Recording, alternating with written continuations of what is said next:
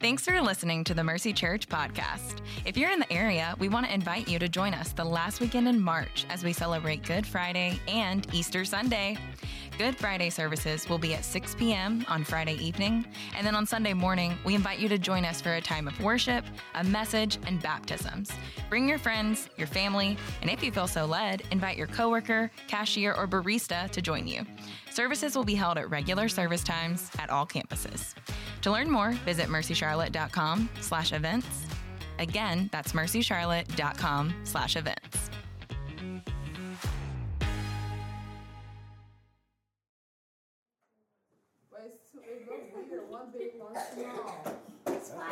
Just to know that you can talk to God, just to know that God hears you, it means a lot. We go through our day talking to everybody else. You talk to your wife, you talk to, talk to the people at work. You having a conversation with them, right?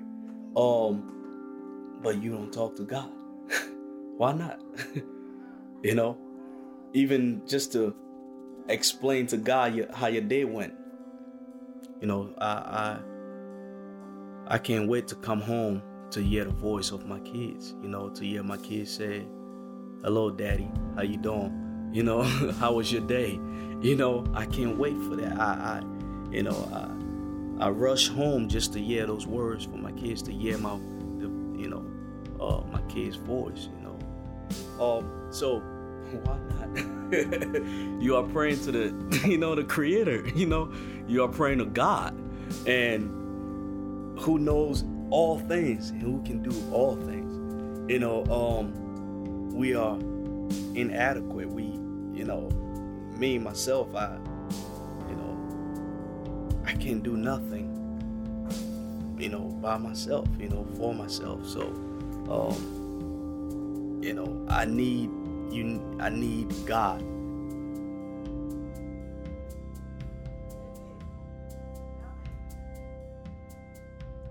Hey, will you join me, guys, in thanking Melvin, one of our members here, for sharing his heart for the Lord?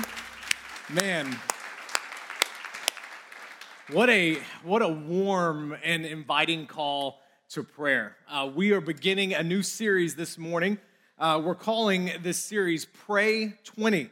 And the heart behind this series is to invite you into a stronger relationship with God that maybe you've longed for but wasn't sure how to get there, or maybe it's something you never even thought was possible. Y'all, I want us to encounter the power and presence of God as a church, and the means by which we do that is through prayer.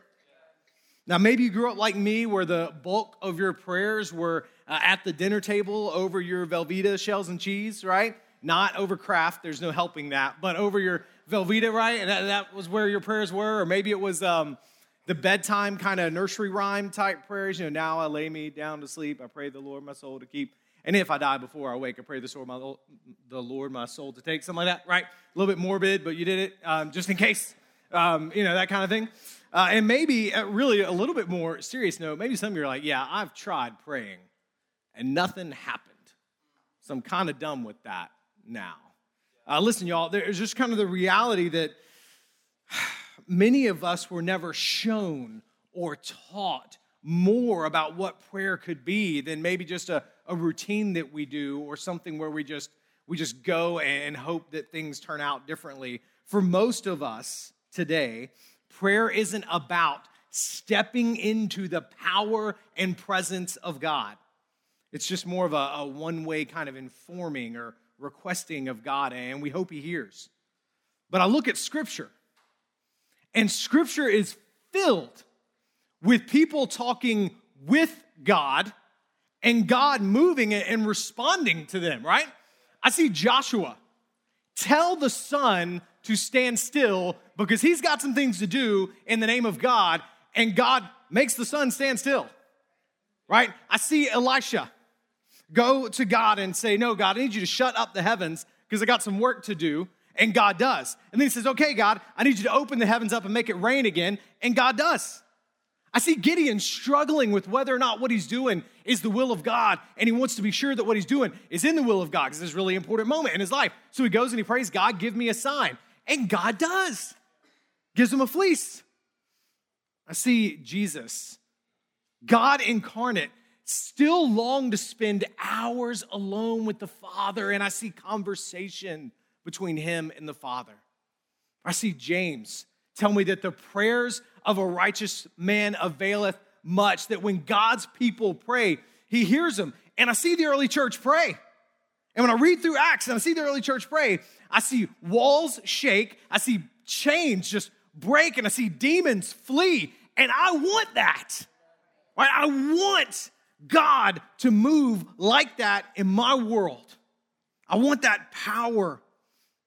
And more than I want that power, I just want to be that close to God, that I have that kind of a relationship with God where he and I are really on speaking terms. And we're talking back and forth. I don't want to settle for dinner and bedtime prayers because I don't want to settle for just a dinner and bedtime God. I don't want just the God of my emergencies. I want all of God. I want him to breathe life into me. I want him to breathe life and power into my family, into our church, and into our community. All of it. That's what this series is about.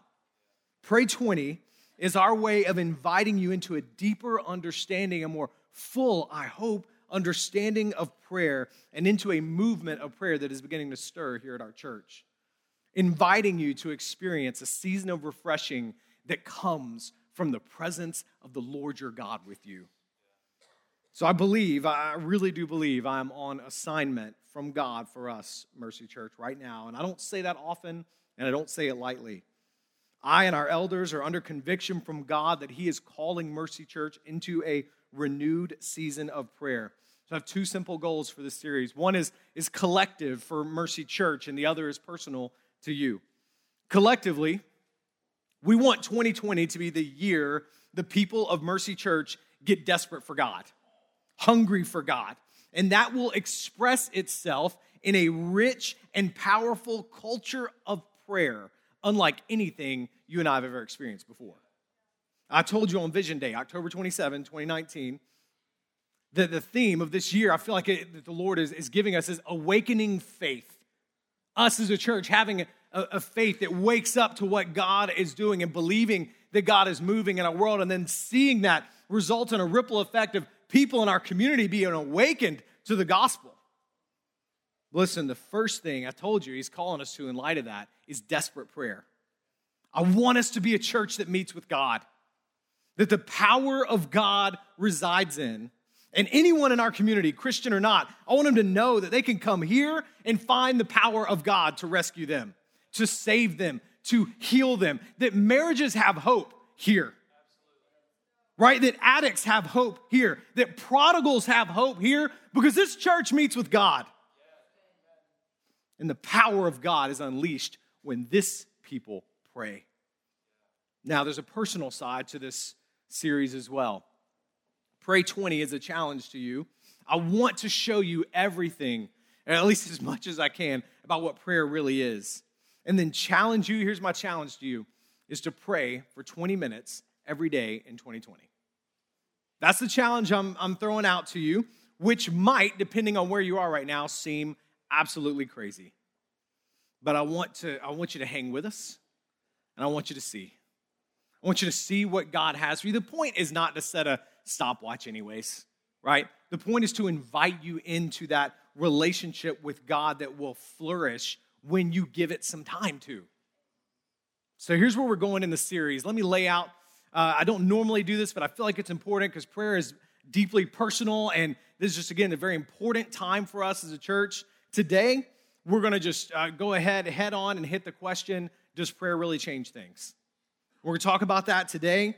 Why even bother to pray? Next week, we're going to talk about how to draw close to God as our Heavenly Father. A lot of what you heard from Melvin in that video, that spirit's really going to be as we go into the Lord's Prayer next weekend. The week after that, we're going to talk about intercessory prayer. We're going to come back to the Lord's Prayer after that. And before we're done, we're going to have a whole sermon on what to do when it seems like God's not answering our prayers. Now, if you're new to Mercy, I want you to listen to me right now. I want to encourage you to stick this out for the next 5 weeks. It takes more than a week to really get to know a church anyways, so I'd encourage you to take this series. Lord willing, you're going to walk out of here with something that'll be very helpful for you as you walk forward with God. But not only that, you're going to have a chance to get to know our church a little bit. I want you to go to something we call Starting Point. You're going to hear about this in the coming weeks. It's our first step to learn about Mercy, to learn about our leadership. And listen, I want you to hear about how we're kind of set up to build people up in their faith, right? To help you understand who God is, how to walk with God, how you're wired to walk with God, and then how we unleash you for the glory of God in your day and our day here. You get to hear a little bit about that, all right? Series intro is now over. Time to move into today's passage. That is my transition statement. We're going to start with that question. I told you a lot of people are a little bit afraid to ask out loud, but I actually think it dictates a whole lot about our prayer lives. And that's this question. Does prayer really change things? Does prayer really change things? We're going to be in Exodus chapter 32. If you got your Bible, make your way over there. We're going to be from verses 7 to 14. And the question is just, what role do our prayers have in changing God's plans? Do our prayers convince God to do something he wasn't already planning to do? Because sometimes I pray and nothing happens. Sometimes I pray and stuff does happen, but was that already going to happen? Sometimes I forget to pray and the stuff still happens. So does prayer really change things? Now, I will go ahead and admit to you, this one is going to be a brain flex kind of message, okay? I'm going to show you in a minute clear and compelling scripture that God's purposes and plans are eternal, that he knows the beginning and the end, and nothing surprises him. And so in light of that, what's the purpose of prayer? Can it affect the future? We're going to go into and figure out what role prayer plays in the grand scheme of things and in our life. Exodus 32 is an awesome story, this 7 through 14. It is an awesome narrative that has been handed down to us, but the more you try to understand it, I just kind of want to own it at the moment out of the gate. The more we try and look into it, the more it's going to be difficult to understand. But we'll dig into it. We'll see what the Lord has for us, all right? Starting in verse 7. You guys ready? Here we go. Let's do it. The Lord spoke to Moses, "Go down at once, for your people you brought up from the land of Egypt have acted corruptly." There's some awesome pronoun wordplay that happens in this passage. "They have quickly turned from the way I commanded them. They have made for themselves an image of a calf.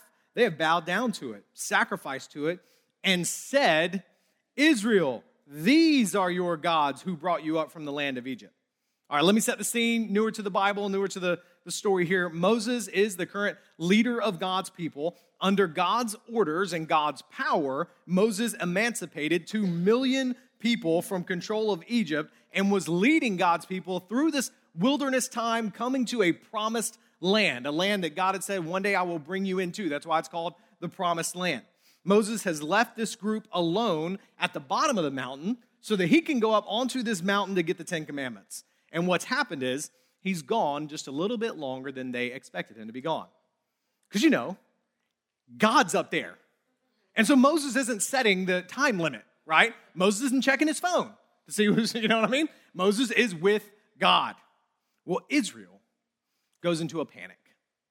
They start freaking out a little bit because they're like, "Where's Moses? He should be back by now. What are we going to do?" Now, the absurdity of this panic should not be lost on us. Remember, after all, God did just bring them out of enslavement to the most powerful nation in the known world, right? He does it through 10 very incredible plagues that made it clear God was the one doing the work. On their way out, God gives them a parting gift. He makes all of the Egyptians, these upper-class Egyptians, give all of their gold and silver over to Israel as they're leaving. So now, fresh bling in hand, they go out into the wilderness. And even in the wilderness, God provides a pillar of smoke by day, or a pillar of cloud by day, pillar of fire by night to guide them where they're going. When Pharaoh tries to attack, God moves the pillar around as a little bit of a defensive mechanism. And then God parts the Red Sea so that Israel can walk through it. Once Israel gets through, God brings the Red Sea back down on the Egyptian army. He then, out in the wilderness, provides food from heaven for them. And even down to the littlest of things, he preserves their sandals so they can walk around in the wilderness for all these years without their sandals getting worn out. And yet, after all this, because Moses is late from coming down from the mountain, they think God has abandoned them. The whole scene is set up for the reader to roll their eyes a little bit, right? But then, as soon as we start to do that, we realize this is us. This is us, right? So focused on our micro moment that we're in right now that we forget all that God has done for us. And something else happens too, and this is very important when it comes to our prayer life. When we cannot see what God is doing in the moment, we start to doubt him in the moment, and then we start to say this, tell me if this sounds familiar, I'm not sure God was ever doing anything in my life. And that doubt, listen, there's good doubt.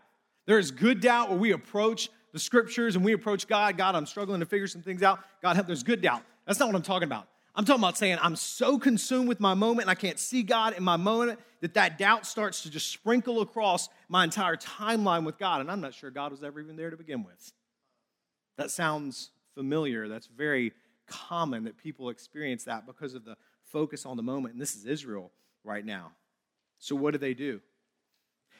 They melt down all the silver and gold that God gave them and use it to create a new God and say, since God must not be here anymore, I'm going to create this new God. And you know what? That's the one that brought me out, right? That's what really happened. It wasn't God. That's what really went down. I'm going to let that color what I believe God has done in the past. Now I got a new idea, a new worldview on this whole thing. So they do that. They throw a party. It leads to this drunken cult-like orgy around this calf. It's this whole sort of false worship scene that's happening. And this 180 is this huge affront to what God has done, which is probably why God says in verse 7 the way he says it, right? Go down at once for your people, Moses, that you brought up from the land of Egypt have acted corruptly. That's reminds me of when Courtney's like not home. My wife Courtney's not home and my kids misbehave. And I call her. You are never going to believe what your daughter did, right? Because in that moment, shame on, right? In that moment, that's your daughter. That's Courtney coming out right there, that kind of thing. God's pawning them off on Moses right now.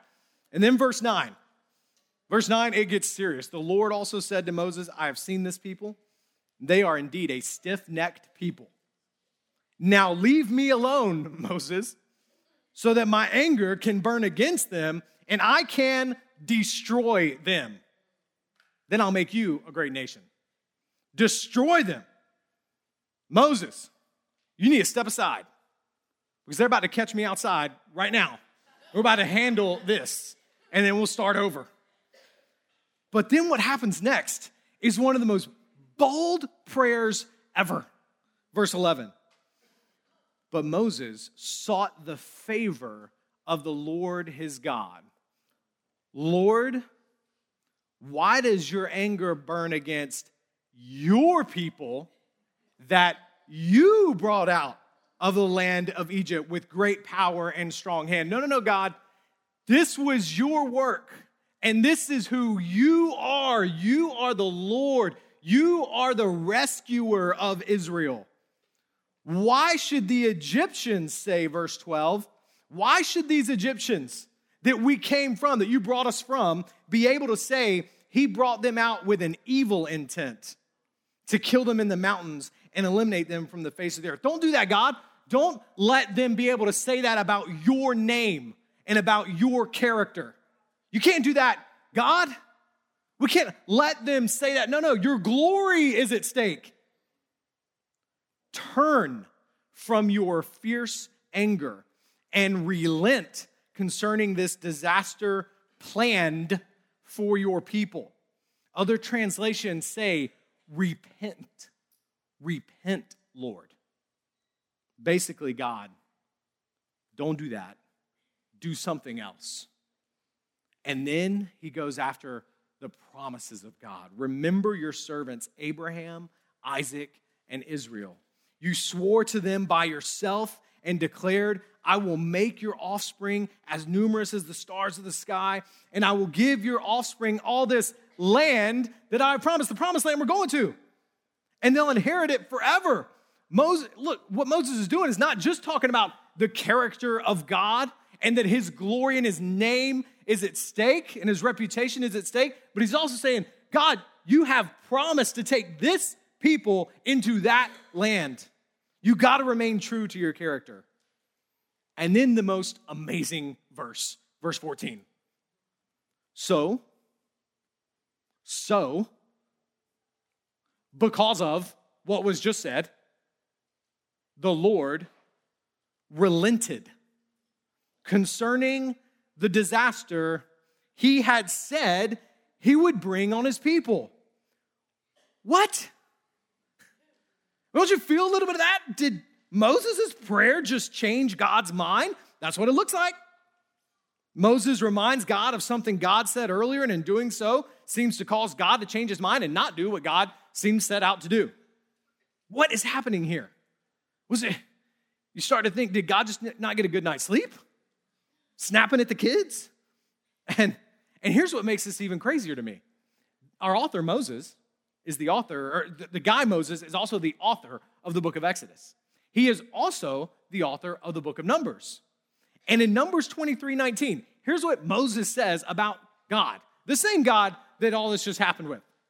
God is not a man that he might lie, or a son of man that he might change his mind. That's not who God is. So the same author convinces God through prayer to change his mind and then makes it clear to us that God doesn't change his mind. What is happening? How are we to make sense of this? Well, what's happening here is something very powerful and very mysterious that is incredibly important to be aware of when it comes to the practice of prayer.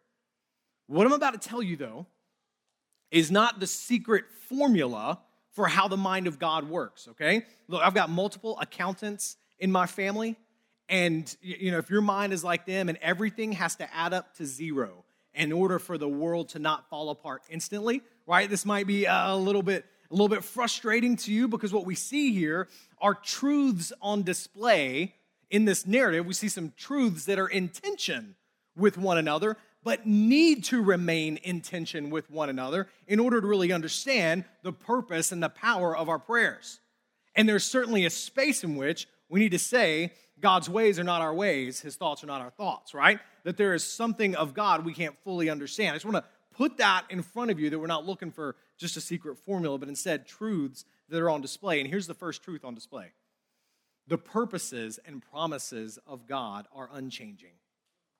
The short answer, y'all, is that the Bible is filled with consistent descriptions of God as eternal, all-knowing, all-changing. In fact, that brings the writers of Scripture great comfort, right? That he doesn't change. He's faithful. He'll always be faithful. Comfort comes from believing that he does indeed know the plans he has for us, right? Isaiah 46:10. I declare the end from the beginning and from long ago what is not yet done, right? Saying my plan will take place and I will do all my will. Comfort comes from knowing that he promises to be with us, and he will. That he rescues us from sin and death, that it's true. That he gives us life eternal. These promises, that God is Alpha and Omega, that he created the world by his word and upholds the world moment to moment. Nothing surprises our God. This brings comfort. Here's why this matters for our prayers. If God was always changing his mind and always changing his purposes, prayer, it would be like trying to just stroke God's ego. It'd be trying to do enough good to satisfy him so that he'll do some good for you. Or maybe like, if I can just figure out the magic words. Maybe that's how you viewed prayer for a while. But if the purposes and promises of God are unchanging, the pressure's taken off of us, which is freeing. It does still leave us with the question of where our prayers fit into all of this. So let's keep going. Here's the second truth. The plans of God are still unfolding. I'm not saying his plan is changing. I'm saying his plan is unfolding in the world. Think about this. In verse 7, God tells Moses to go down and see. God informs Moses of what's going on. Well, he doesn't need to do that. They could sin against God, and then God just destroy them.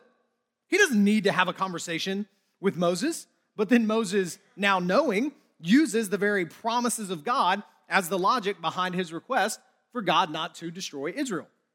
What you see happening here is that God put Moses in a situation where Moses would see the problem, he would remember God's promise, and then turn around and intercede on behalf of God's people. If God were going to crush his people, he wouldn't have sent Moses down there. He wouldn't have set this whole thing up. No, what God was doing was setting up a mediator between God and his people, which leads right to our third truth. The prayers of God's people are working. The prayers of God's people are working. I can't help but look at the clear reading, clear meaning of this text, y'all. Verse 14, the Lord relented concerning the disaster he said he would bring on his people. Without this prayer, God would have destroyed Israel. This prayer was instrumental in getting God not do what he was about to do. So what's happening? Well, you got a God who is both holy and merciful, just and loving. How is he remaining true to his unchanging purposes and promises? What if we saw Moses' prayer like this? Moses' prayer isn't changing God's plan. Moses' prayer is actually fulfilling God's plan. Now, I know many of you are going to see that, and you're skeptical. There is this quiet cynicism and skepticism that runs through the American culture. I'm telling you, it is the hardest culture in the world. I was reading a guy this past week, Paul Miller's book of Praying Life, said it's the hardest culture in the world to learn how to pray.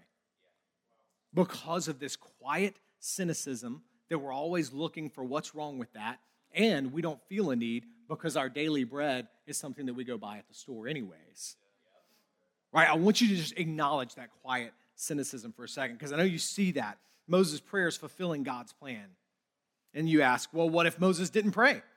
Then would God have destroyed Israel? And then wouldn't it have been God's will to not spare Israel after all? Or would God have just gotten somebody else to pray if Moses didn't do this prayer that he did? And you translate that to your life and you think, so when I pray, was it God's will for me to pray? Or if I get to, was God going to get somebody else to do it? Or maybe by not praying, my not praying was instrumental in something not happening. And then your brain is like, ouch, right? You keep going through that? Excuse me. And the reason that starts to really frustrate us is because we're asking the wrong question about God and his plans.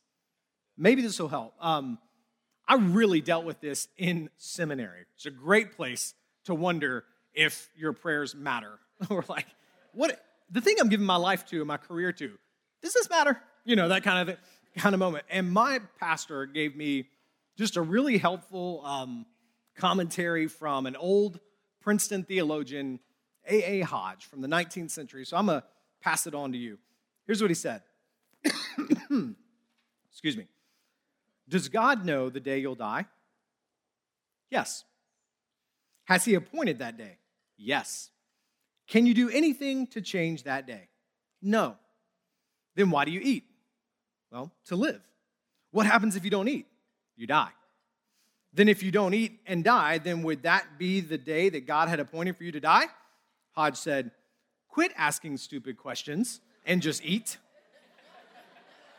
Eating is the preordained way God has appointed for living. Right? In the same way, prayer is the preordained way God has appointed for carrying out his purposes in the world. So pray. Here's the point. Moses wasn't focused on how to fully understand the mind of God. Moses is focused, as we look at that, on the unchanging promise of God and how it applies to the present situation he's in right now. He's focused on the unchanging promise of God. There's a promised land that you are to bring us to.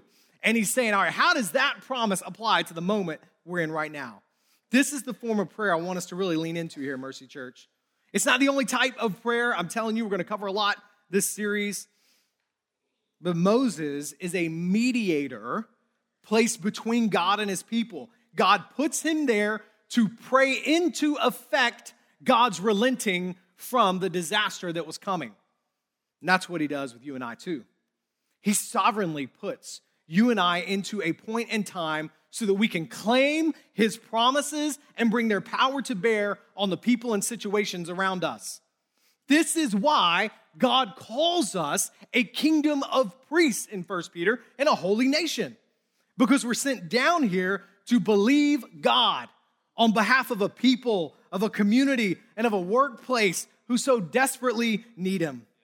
And we have an incredible model for this. Moses goes up onto a mountain to stand in the gap between God and the destruction coming to a people who deserve it. Moses is a foreshadow, and that's what you're to see, a foreshadow of Christ, who goes up onto a hill to hang in the gap between God and a people who deserve the punishment coming to them. That's you and I. And he prays, Father, forgive them. He prays God's promise, which is that God is going to bring a Savior to the world. And it's by his stripes, Isaiah said hundreds and hundreds of years ago, by his stripes that we are going to be healed. And Jesus praying, Father, forgive them, is unleashing the power of God by saying, don't bring your justice onto them, bring it onto me. And he unleashes the power of forgiveness into the world as he dies for our sins.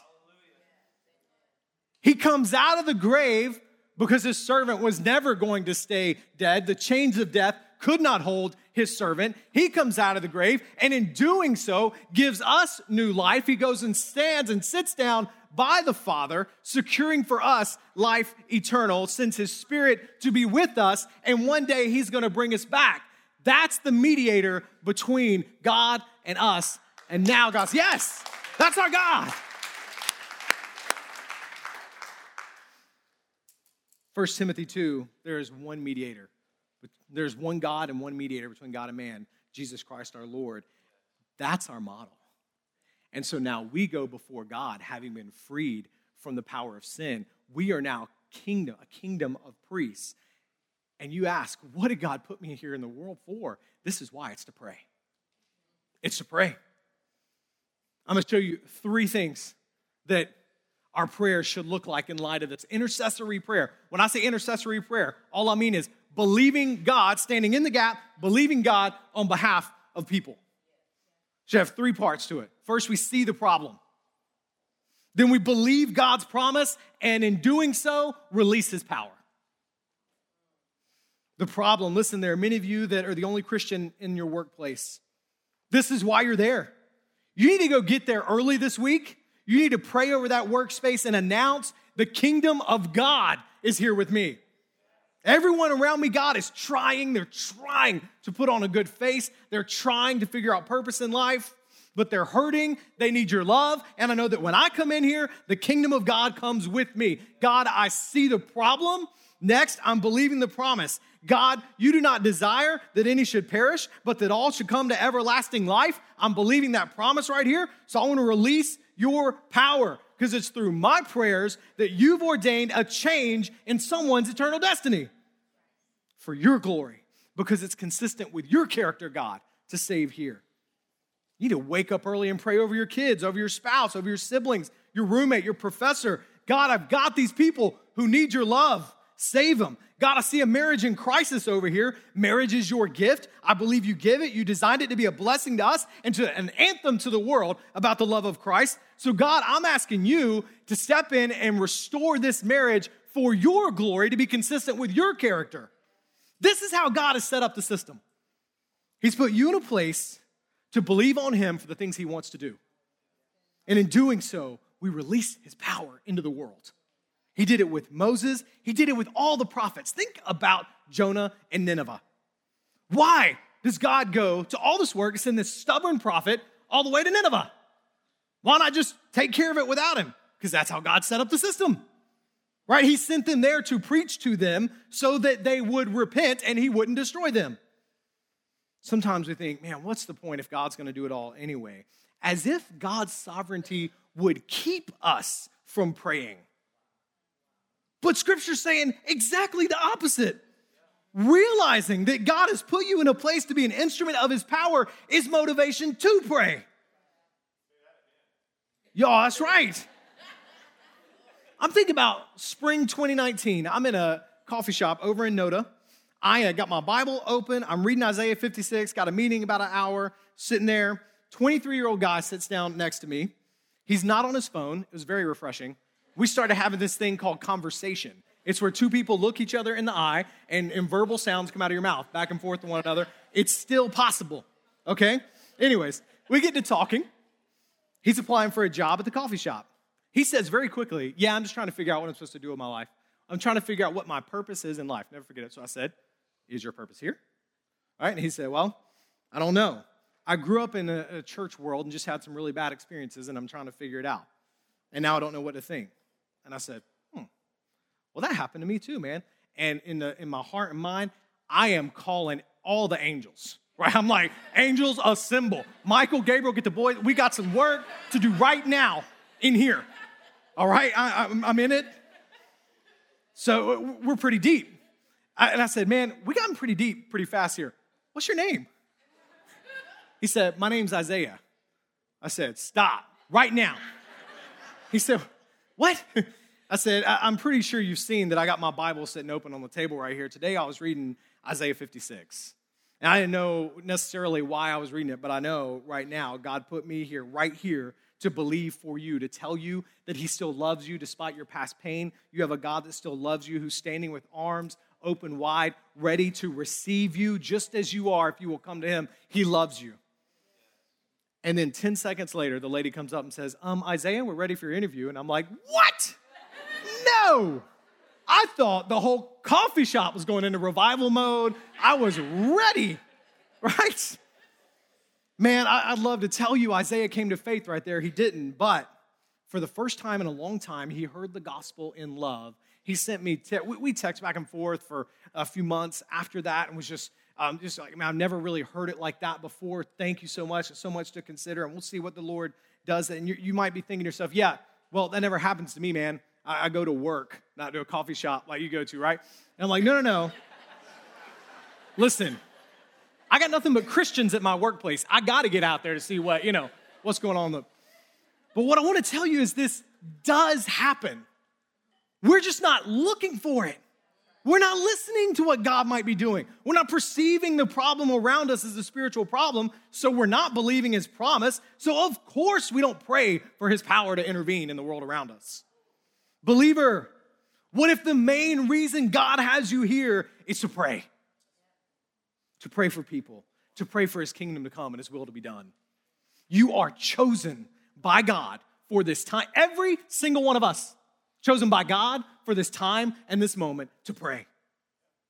There are hundreds of promises from God in Scripture for us. That's not an exaggeration.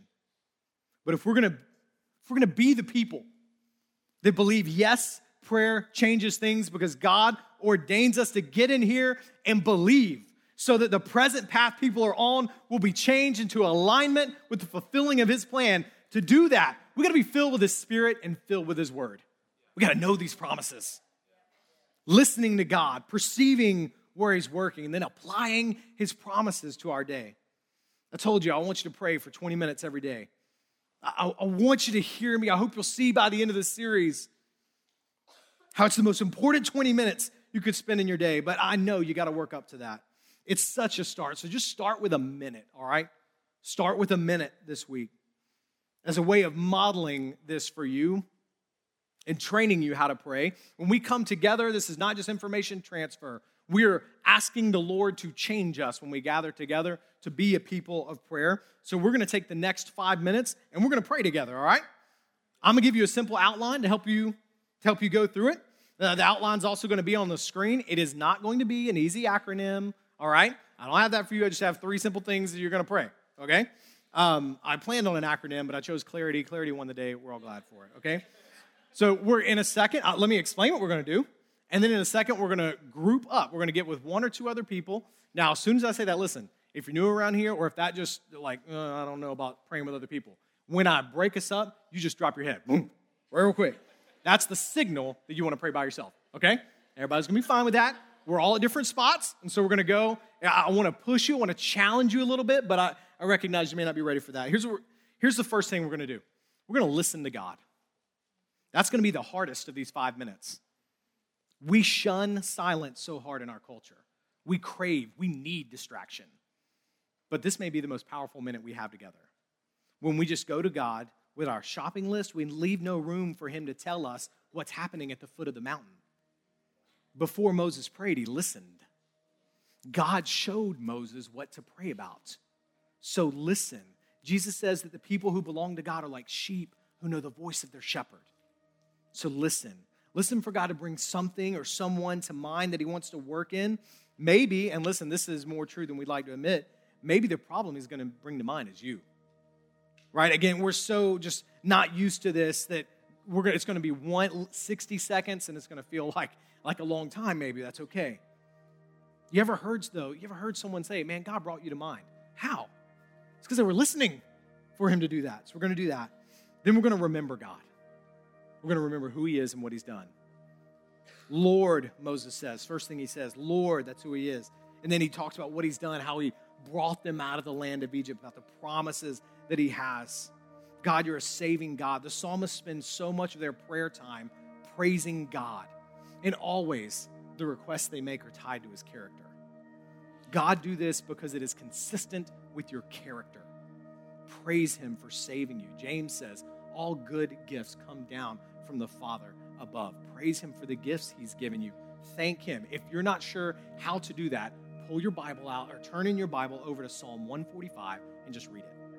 All you have to do is read it out loud. That's a prayer to God, thanking God for who he is and what he's done. And then finally, we're going to ask God. We're going to finish by going to God like a child goes to her daddy and asks.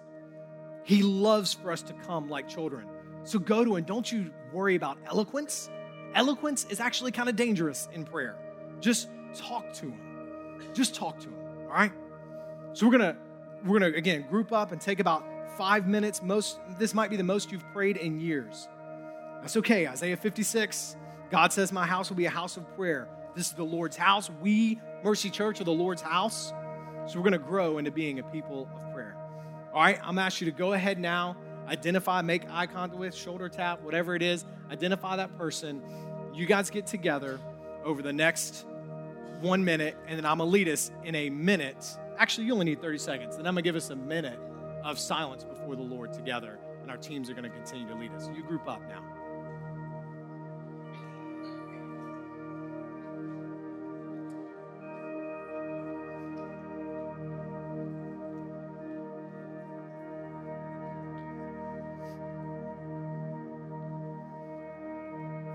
All right, take the next minute. Nobody needs to say anything. In your heart and your mind, you say, God, I'm listening. God, speak. God, I'm listening. And then I'll take us to what's next.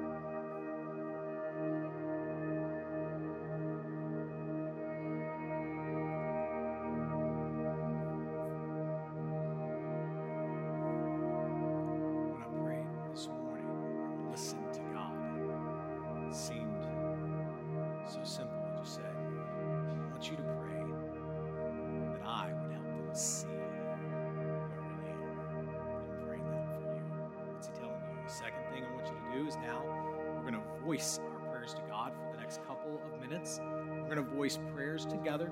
The room should sound like a room full of people talking to God. All right? You, one person in the group, pray, and then the next person, and I want you to just remember God. Thank you for who you are. You are a good God. You're a loving God. You're a redeeming God. Thank you for saving me. Thank you for my family, the gifts you've given us. Name that which God has, who he is and what he's done.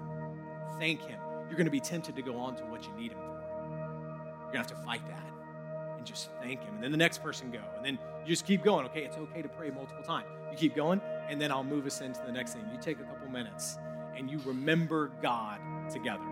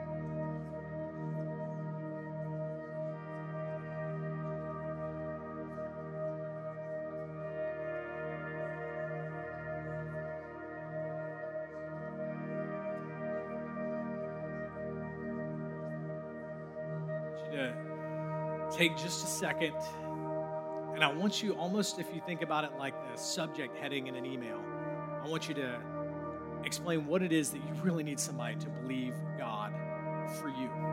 Someone to be a mediator between you and God right now. Maybe you're tired of praying this prayer and you need somebody else to pick up that burden. That's what the church is.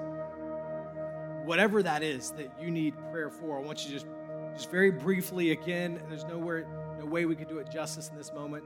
Praise God, he knows what you need before you ever even ask. I want you to share that with one another and then pray over one another. And then we'll come back and we'll close us. Our worship team will come and close us.